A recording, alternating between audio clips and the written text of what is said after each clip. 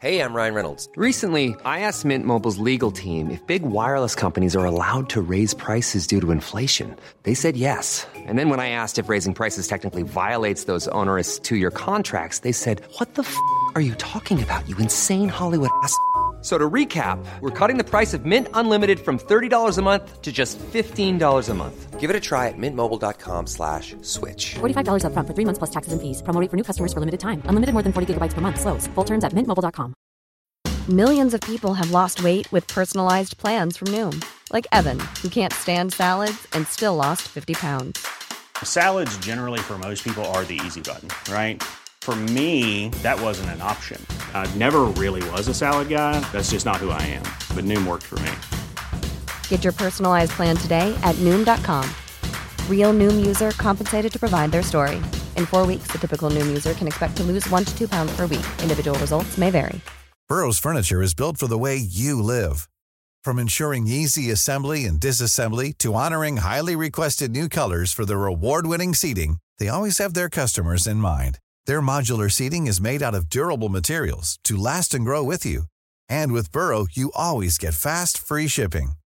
Get up to 60% off during Burrow's Memorial Day sale at burrow.com/ACAST. That's burrow.com/ACAST.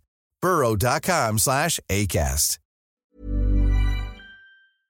Trained at the North Carolina School of the Arts and the School of American Ballet, at 20 years of age, Michael Langlois was invited by Mikhail Baryshnikov to join American Ballet Theatre. Having seemingly made it to the top of his profession, he nevertheless spends his nights on stage at the Metropolitan Opera House, filling the gaps between the stars and the scenery, watching his colleagues dance in ways that he himself can only dream of. B+, his memoir of a 16-year career, is an unflinching view of the joys and hardships in a career in dance, as well as a behind-the-scenes look at one of the most prestigious dance companies in the world during the height of the ballet boom in this country. Get your copy of B+ now, wherever books are sold, including Amazon, Barnes & Noble, Books and Books, or you can click the link in the description of this episode.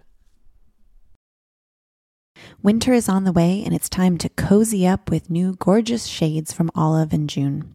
We have heard from so many of you that you are loving your new Olive & June mani kits. So if you haven't checked out their fantastic products for the perfect at-home manicures, now is a great time.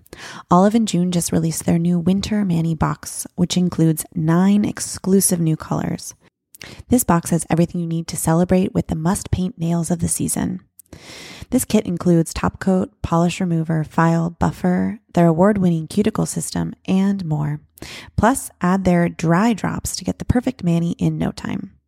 Through Conversations on Dance, we are happy to offer our listeners 20% off first-time customers' orders of any Olive & June system, including this new winter box, when you use the code DANCE20 at checkout. That's DANCE20, all one word, or click the link in the description of this episode. Get your holiday shopping done early or treat yourself to some self-love. Thank you for supporting this podcast by patronizing our sponsors. I'm Rebecca King Ferraro. And I'm Michael Sean Breeden, and you're listening to Conversations on Dance. This week on Conversations on Dance, we are joined by Jacob Jonas, director, choreographer, and artistic director of Jacob Jonas The Company. Jacob started dancing at the age of 13 when he came across a street performing group in Venice Beach, California. From there, his passion for dance expanded into various techniques and across many different mediums. He is the founding artistic director of Jacob Jonas The Company, a creative company that intersects dance across mediums to make original work and initiate non-traditional collaborations. Experience Jacob's newest project called Films.Dance. Through non-traditional collaborations across cultures and continents, and led by Jacob's vision, this film series connects the perspectives of dance artists from a range of disciplines, dance genres, abilities, and experiences. The second round of films began on September 13th, 2021, with a new film every Monday for the following 15 weeks. All films are free and available at www.films.dance, at films.dance on Instagram, and on their Facebook page. Click the link in the description of this episode to watch now. Films.Dance is co-presented by 4 leading performing arts organizations: Los Angeles' Soraya Center for the Performing Arts, Chicago's Harris Theater, the Brooklyn Academy of Music, and Stanford Live.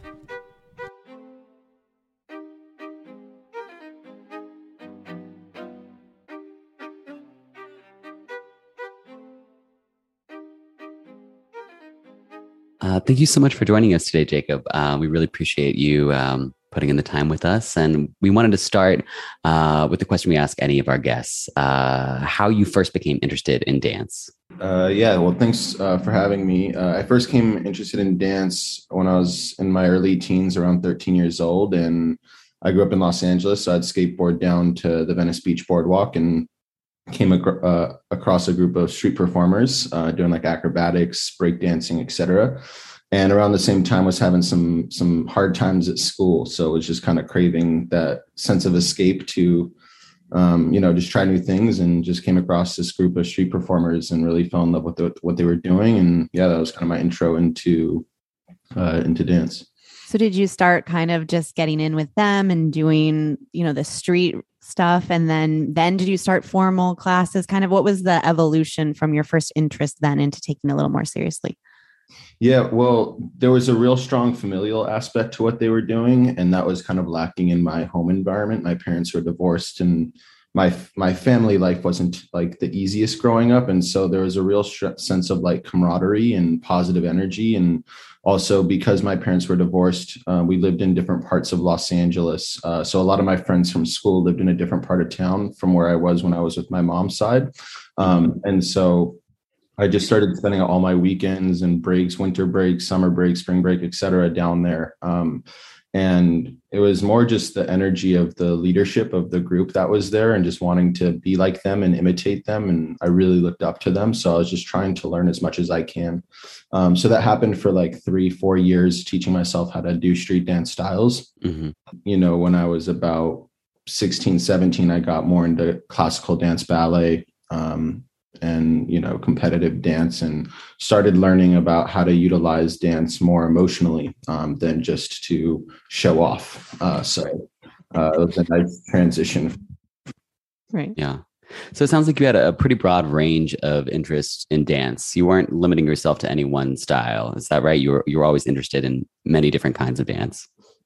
Yeah, that's correct. I think I never wanted to be a street dancer or a hip hop dancer. I was just very open to just kind of learning as many different physical vocabularies as possible. And I think that stayed true to practicing through different mediums as well. I didn't want to just be a dancer or choreographer, but I was really interested in the camera.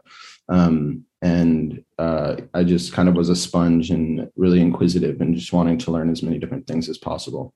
Right. I'm curious what made you take the jump from street dancing then to ballet. It couldn't be any more different, especially in terms of like discipline, right? So what kind of got you interested in that? And what did your friends think? Did they go with you?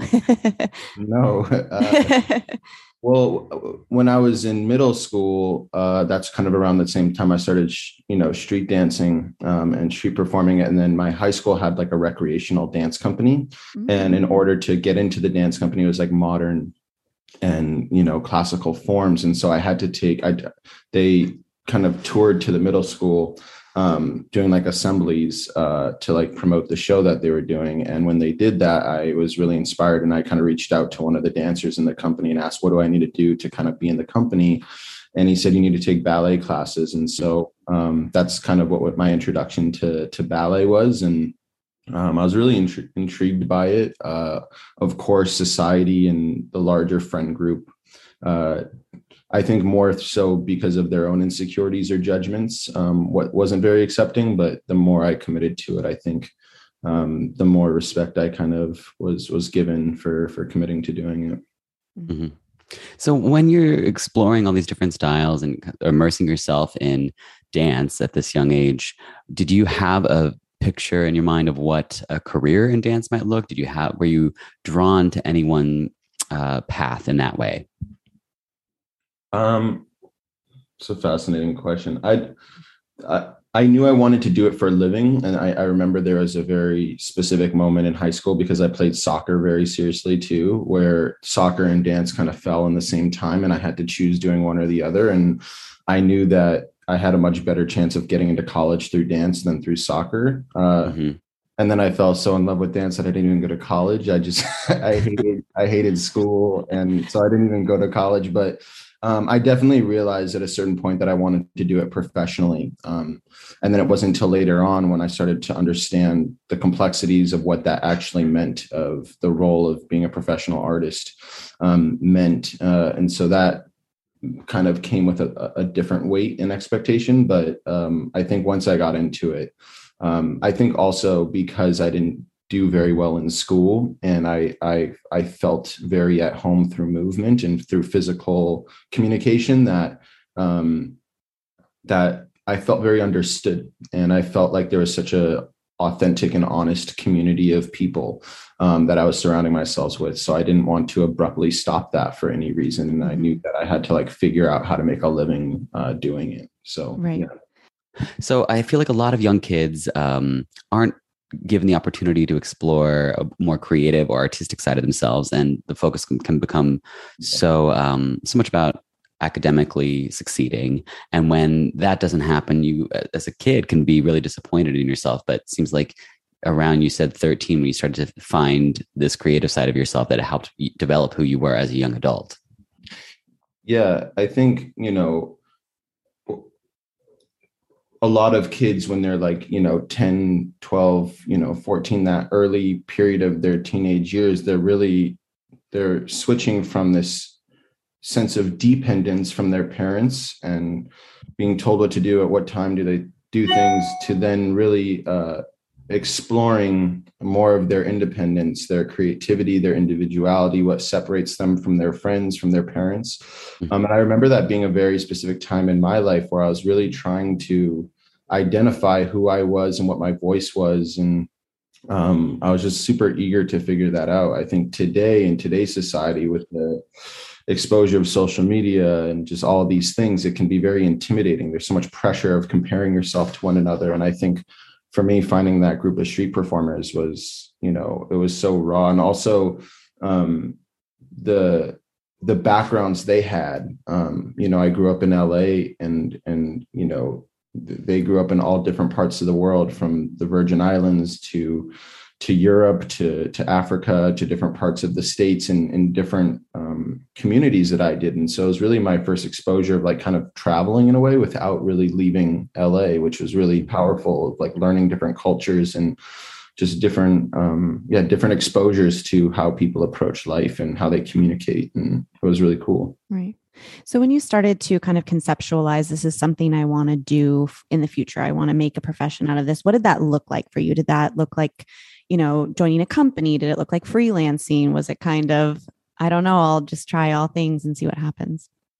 Yeah. I mean, I've always been very interested in business. I've always been very entrepreneurial driven. So when I was like 16, 17, I started a book on dance photography. I had photographed over like 250 dancers and choreographers around the world.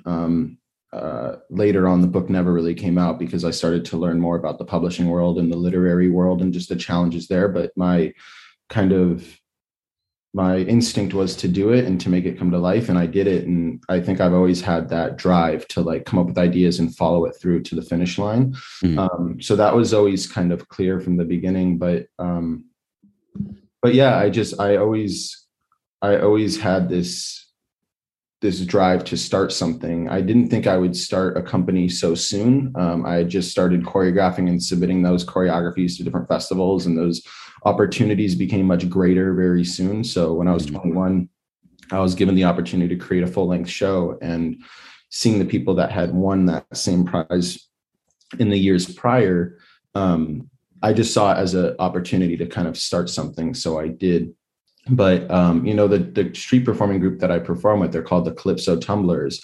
The artistic director, he's not called that, he's called the leader, but it's very equivalent to what a traditional artistic director in another company is, kind of that environment, being on time, being told what to do. So I really feel like I got that training for like 6-7 years of being committed to one group. I auditioned for a few companies, one of whom was Lloyd Newson, who runs DV8 Dance Theater in London, who's probably one of my favorite choreographers. And I was like 18. I had no experience. The first thing that started was like a ballet bar, and I got cut immediately. But he said, like, I had auditioned when I was first starting off many times. And one choreographer that cut me said, go off and start your own thing. And he did, and he ended up making Deviate. And that was really inspiring to me that, like, you know, I don't think I would have really thrived working for somebody else. I think I'm just too stubborn. And so it was a really great opportunity to just start my own thing. And, you know. And it seems like you have such a clear idea of what you want to explore artistically, and it doesn't necessarily fit into this tight format of, and now I'm in a company and I do the dances that the person teaches me. Done. You like to explore so many other mediums, and the range of dance styles you're interested in are so diverse. So how did you start to put this together in the context of having your own company? What did your company initially look like in those early years? I strived for humanity. That's all I wanted. I think, you know, when practices, especially in university curriculums, are so focused on vocabulary or focused on history of vocabulary or composition, I think for me, it was like, I want to be around dope people. You know, like, I want to be around dope people. I want to be like inspired by them. I want to grow. I want to learn. And that's kind of been the DNA of everything I've done. I still, when I audition people, when I, you know, reach out to collaborators, I just want to be around people that are like unique, they're authentic. And that's really like the DNA of my work. So I don't really care about a discipline or a vocabulary or style. I just want to be around people that are like super excited by what they're doing. Because I think after a while, you do it so long that it becomes very transactional. You chase money, you chase stability, you chase value, like emotional value. And I think for this like family, a lot of the people that are in my company or in this community are outcasts. They're people that never really did fit in, like I didn't. They're people that, you know, didn't really have strong parents or parental relationships. They were maybe moving from school to school, didn't really have a home base. And so we're really able to provide that family. And so beyond that, I think in all the work that we do, that's really the core, is that sense of family and just trying to do the best work that we can and grow and learn from it, you know.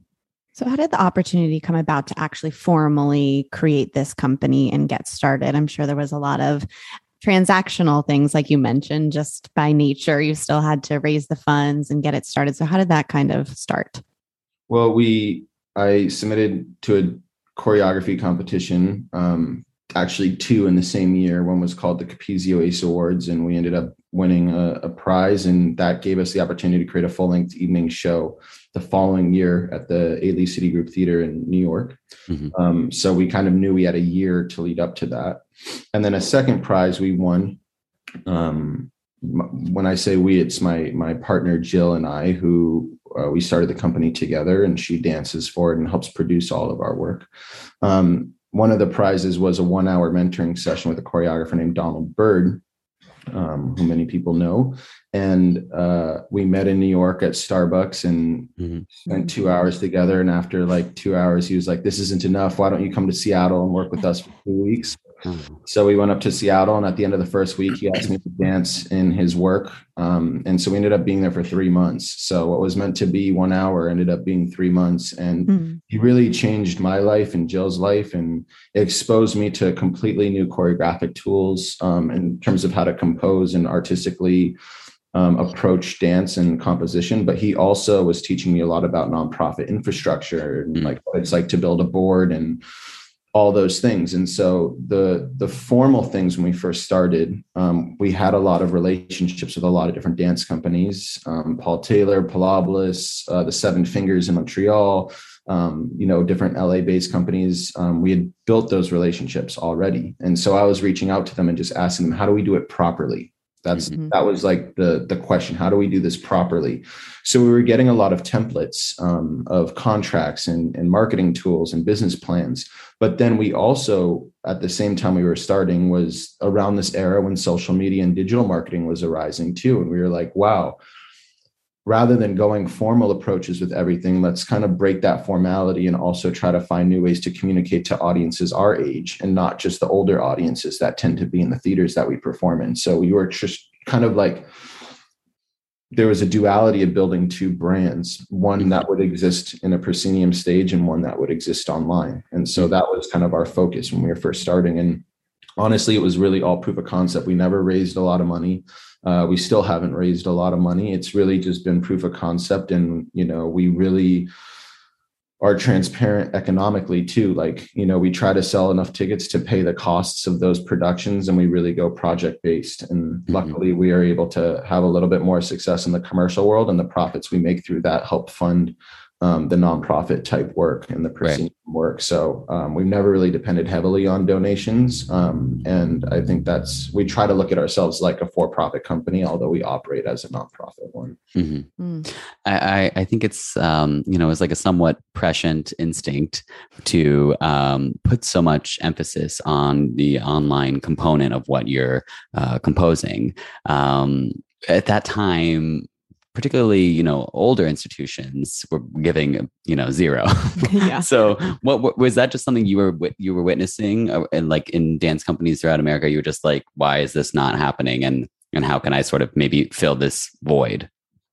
No, I wasn't looking at what they weren't doing. I was just young and eager to be a part of it. And so because I was already making a dance photography book, I was already very interested in dance or photography as a medium. And a lot of my friends that I had collaborated with, I was always reaching out to photographers before followings existed, like, yo, let's collaborate. A lot of the photographers were down, and they were popular on platforms like Flickr, and other ones. And so when Instagram came around, they were really the leaders already. And then Instagram, a few years into their platform, had a community team, and they started doing worldwide Insta meets. So like every 3 months they would do it in Dubai or in Shanghai and Berlin, and they would announce it like 3 months in advance. And all these like photographers, which are now called influencers, would gather, and everyone that would follow one another would get to like meet them in person, because oftentimes they were just posting sunsets or landscapes or urban spaces. So they got to meet the people that they were following. And so these kind of community events started to trickle down. And a lot of my friends in New York started to do these New York City Insta meets, and just kind of bridge community. And then I started doing them. I made an event called Cameras and Dancers that was really just specific to dance and photography. But then, arts institutions like the Metropolitan Museum in New York found my friend Dave Krugman and was like, hey, why don't you come to the Met? And it was really a partnership that Dave initiated. And he basically started #EmptyMet. And he would photograph the museum before and after hours, and patrons that lived in New York that weren't able to afford to go to the museum could now see it online. And also people that were not able to afford to go to New York that lived in different parts of the world can now see it too. So it was like this very interesting thing that started to happen between cultural institutions and these photographers that made beautiful content. And so I was just a part of that community online. And then people like the Getty Museum and the Whitney Museum and other big institutions started reaching out to me saying, hey, let's do partnerships. So I became a bit of like a marketing consulting agency as well as a dance company. But that was a really exciting time, and working with organizations like New York City Ballet and Paul Taylor and these other ones internationally, we were really kind of at the forefront of trying to figure out new ways to communicate our medium that wasn't just stage photography. It was really putting dancers in architectural spaces or in the geographies in which the dance companies existed, Right.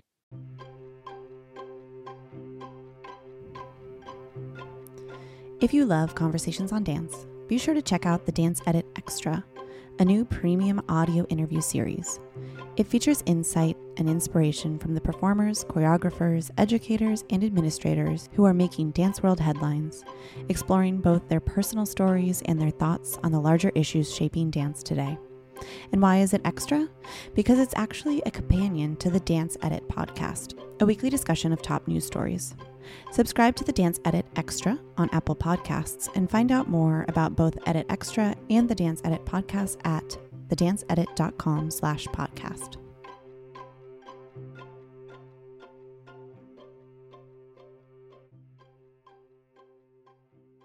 So you already mentioned that you had an interest in film. When did this photography element then kind of evolve into film?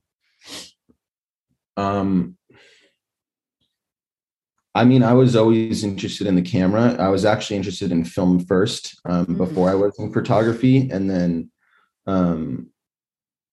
I was always interested in both, and I was always kind of practicing both. And then there was a moment where my dance company started to have a little bit more success that I focused much more on trying to build my name as a proscenium choreographer. It wasn't actually until about a couple of years ago when the pandemic really started to take down and the curtain came down where I was like, wow, I can really focus on my film work much more seriously because I'm not, practicing in a theater.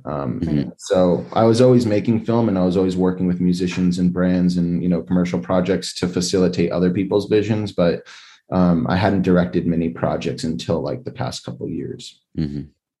So you have such a diverse range of interests yourself as a creator, a diverse range of interests in dance and the possibilities of dance. But what about your collaborators? You've worked with some collaborators that might not immediately spring to mind, like, oh, that works with dance.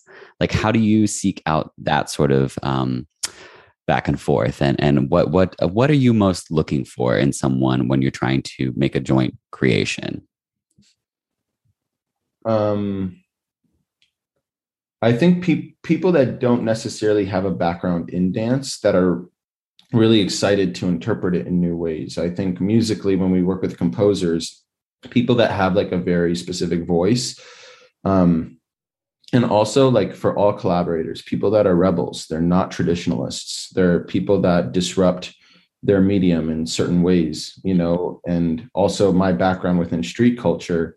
Like I worked with this artist named Okaija Afroso, who's from Ghana, and he's a self-taught percussionist, guitarist, and vocalist, and grew up in the fisherman docks, looking at the ocean in Ghana. And like that idea of being self-taught as an artist is very fascinating to me. It's not to be against academia and against, the idea of like putting your hand on the bar, but there is very much that difference between artists that do put their hand on the bar are learning the exact same ideas that everybody in that room is learning. Mm-hmm. Whereas street dancers and people that are more self-taught have to identify a completely different voice. That's kind of the form of what street dance is being exposed to a lot of people with their own individual styles and then being encouraged to form your own individual style.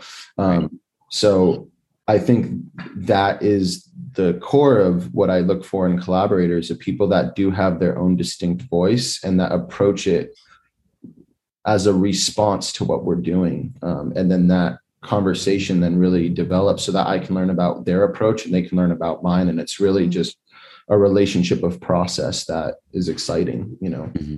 And how do you find these people? Is it all through the internet or do people come to you? Is it through word of mouth? How are you finding this person in Ghana? we have a little, there's only 3 people that work in our company, but we pretend like it's 20. But we have we have a little department in our company called the cultural research. And it's something I kind of came up with after watching the show Abstract on Netflix, where they really expose these different artists and different mediums. And it's something I love to do, is like just, do cultural research and just try to watch as many films and read magazines. And I spent a lot of time on Instagram doing research. I use that like little saved button, and I see lighting ideas, film ideas, costume ideas, all this stuff.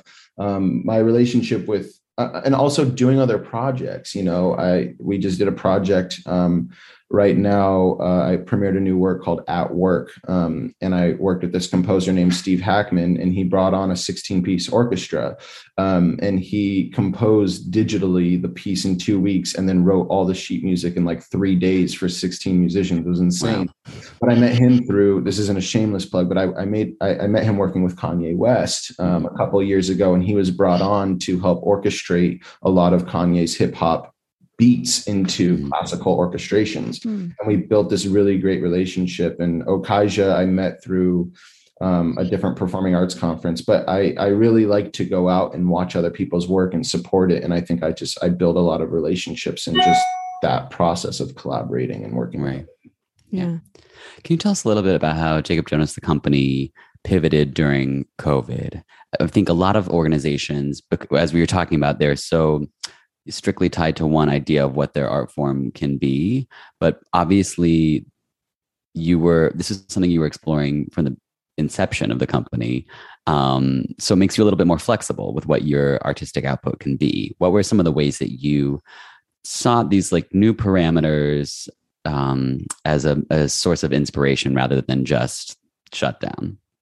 Yeah, you know, like you said, luckily we were always focused on the digital stage. So when the pandemic happened, it wasn't a pivot for us. We were already there, and we were always focused on community, like all ships rise together. And so I was always doing things to try to make other dance companies and artists more visible online.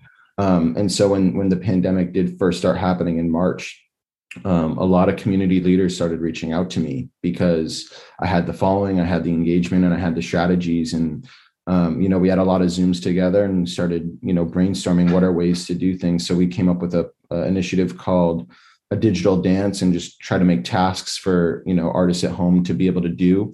I then created this piece called Parked, where we invited 40 cars into a round circle and made a full length evening work in the middle and had them turn on their head beams. And it was one of the first dance performances like in the world. We didn't have permits, but but then the rise of films.dance happened because I was invited to a specific room with a bunch of donors, artistic leaders, you know, different people. And they were like, how do we make the art form more visible during this time? But the focus, I think, mainly for them was how do we make it visible in New York? And I was really thinking internationally. So I proposed this film idea where I was like, let's produce a couple films. And they should be breaded around non-traditional collaborations like Cameras and Dancers was, so that we can expose different mediums to each other. And it immediately got shut down. They didn't like it. And I was just like, all right, I'm going to go and do it by myself. And I don't know why I came up with the number 15, but I did. And I just set out to make 15 short films, and it took an incredible amount of work. And then after we did that and it came out successfully, we were like, let's do another 25. So we're kind of working on 40 films total. And it's been the most incredible project to be able to connect with people internationally and learn about different cultures in Africa and Asia and Brazil and just all over the world. So that was really our pivot, was remotely producing projects from home and just trying to make the art form visible while the theaters were closed. Right. How directly involved are you in, you know, the major decisions around each of these films, like what the location setting will be, who the artists that are involved, like how much do you personally have to dictate that? Everything. I'm involved. Me and my team, we find every collaborator, we pair them together, we schedule all the rehearsals that they have virtually. I find the composer, I introduce the composer to the director and the choreographer. When I'm talking to the director, we build treatments that are like anywhere between 15 to 45 page like decks, where we talk about the location, the cinematography, the shot list, all of it. So we're very, very hands-on. And then also in post-production, we go through like 3 rounds of feedback where the director and editors have to submit each draft, and then we provide very detailed feedback until they send out another draft with revised you know, notes, and then we work with them through post. So color correcting, sound mixing, everything. So we're incredibly hands-on, and oftentimes we find all the collaborators. Sometimes directors have their own teams in place.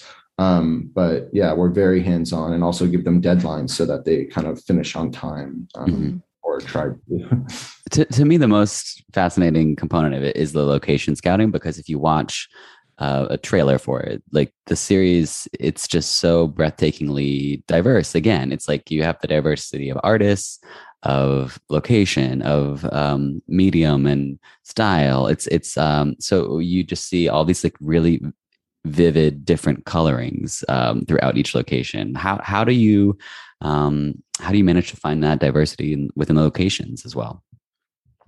I think the main goal is, because we were shooting in places like Shanghai or in Kaduna, Nigeria, or in Israel, or these different places, I was really talking to the directors that like I wanted the location to act as a character in addition to the work. And so often we see dance companies tour to our cities, and then they're invited into our city. But I really wanted the reverse to happen with these films, that the audiences were actually invited into their communities, and not just through the physical location, but also through the sound. How do we incorporate the language of Chinese, or of Portuguese or Spanish, or like, how do we incorporate these different places? And also just with all the news around global warming, and knowing that so much of dance normally exists inside a theater, I was like, how do we really expose the natural environments that these locations are in, so that we feel like a tourist when we watch them,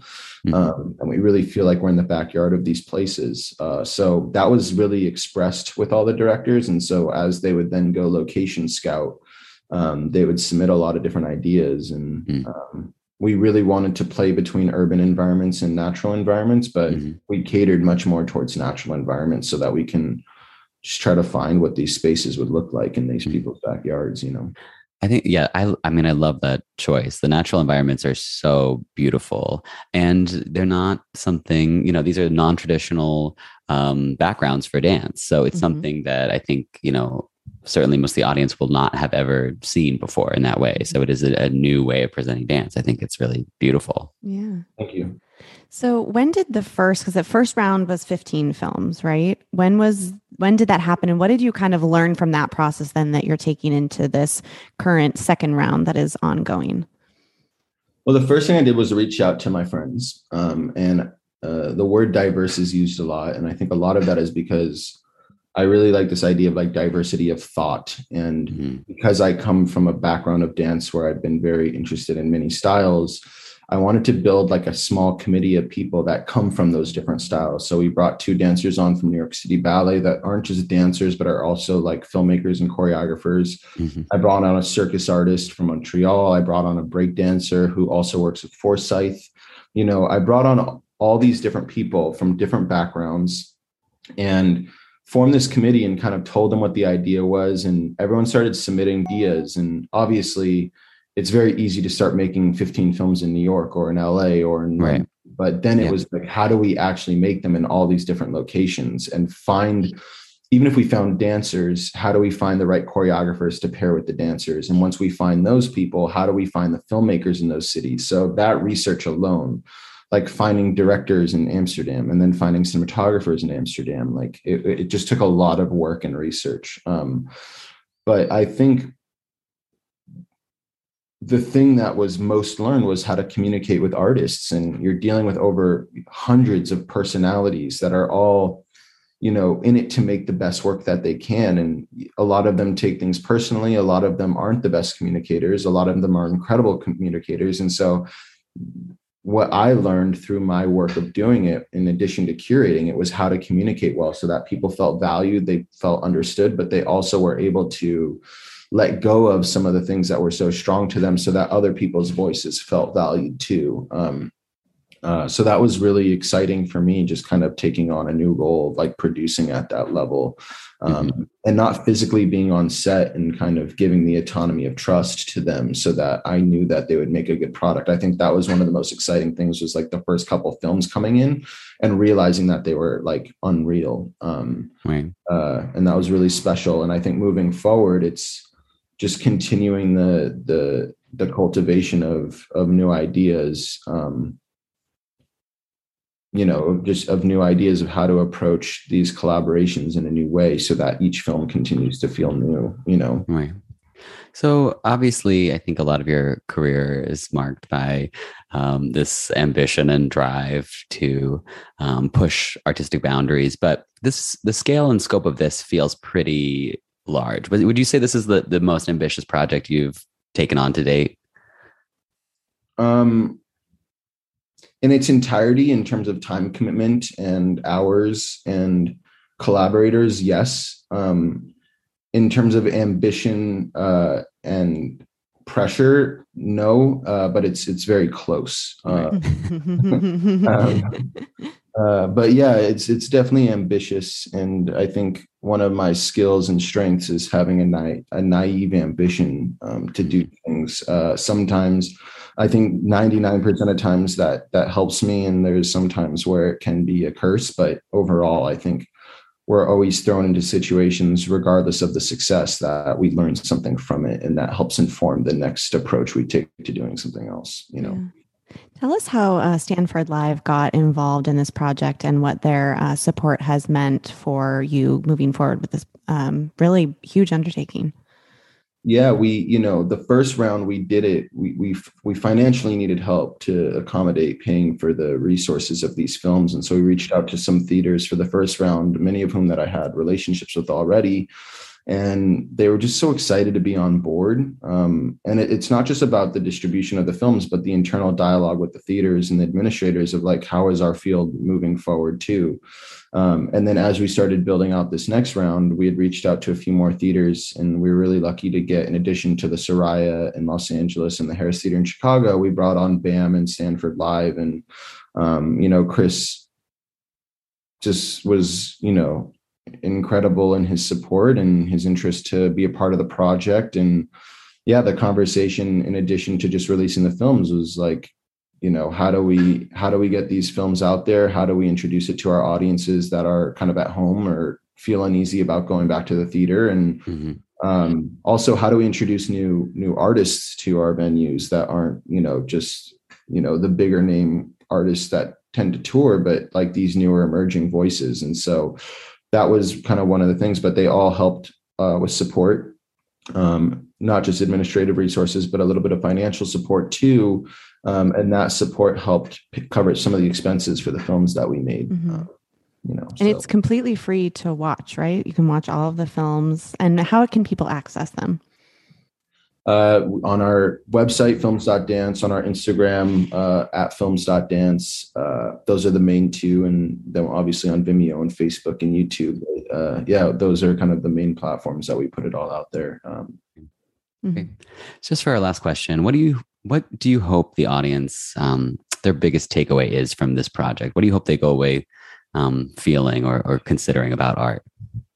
Just they're inspired. I think that's the goal. I know very well when I go to shows and I'm like back in the car and I'm driving home, that drive is always responsive to what my experience was, whether I really admired it and I want to do exactly everything like it, or I want nothing to do. But then it still motivates me to do something else. Right. But regardless, it made me feel something. And I think that level of humanity and feeling, I think, is less frequently talked about in our field, but like just feeling about like just this deep feeling of humanity. If it encourages people to travel or want to learn about different cultures, if it excites people about new artists and they want to follow them. But overall, like just that they walk away feeling inspired or responsive to what they saw, Yeah. And how much longer will these films be coming out? There's one per week, correct? Through, when is the last date? For this round of 15, it'll go through December 20th, and then we'll take a little break for the holidays and then probably start releasing another round of 10 in the new year. But we're continuing to make them for now. We have less pressure on the gas, but we are still pushing them out. But as more opportunities come to us with live work, we're not able to put all our time and energy into it, but we're going to continue to do it for as long as we can. Awesome. Right. Well, thank you so much for joining us. And we hope that all of our audience members go check out the films. We certainly will be. And we can't wait to see what you have in store next as well. Yes. Awesome. Well, thanks for the opportunity. And thank you guys for putting on this podcast. Appreciate it. Thanks for your time.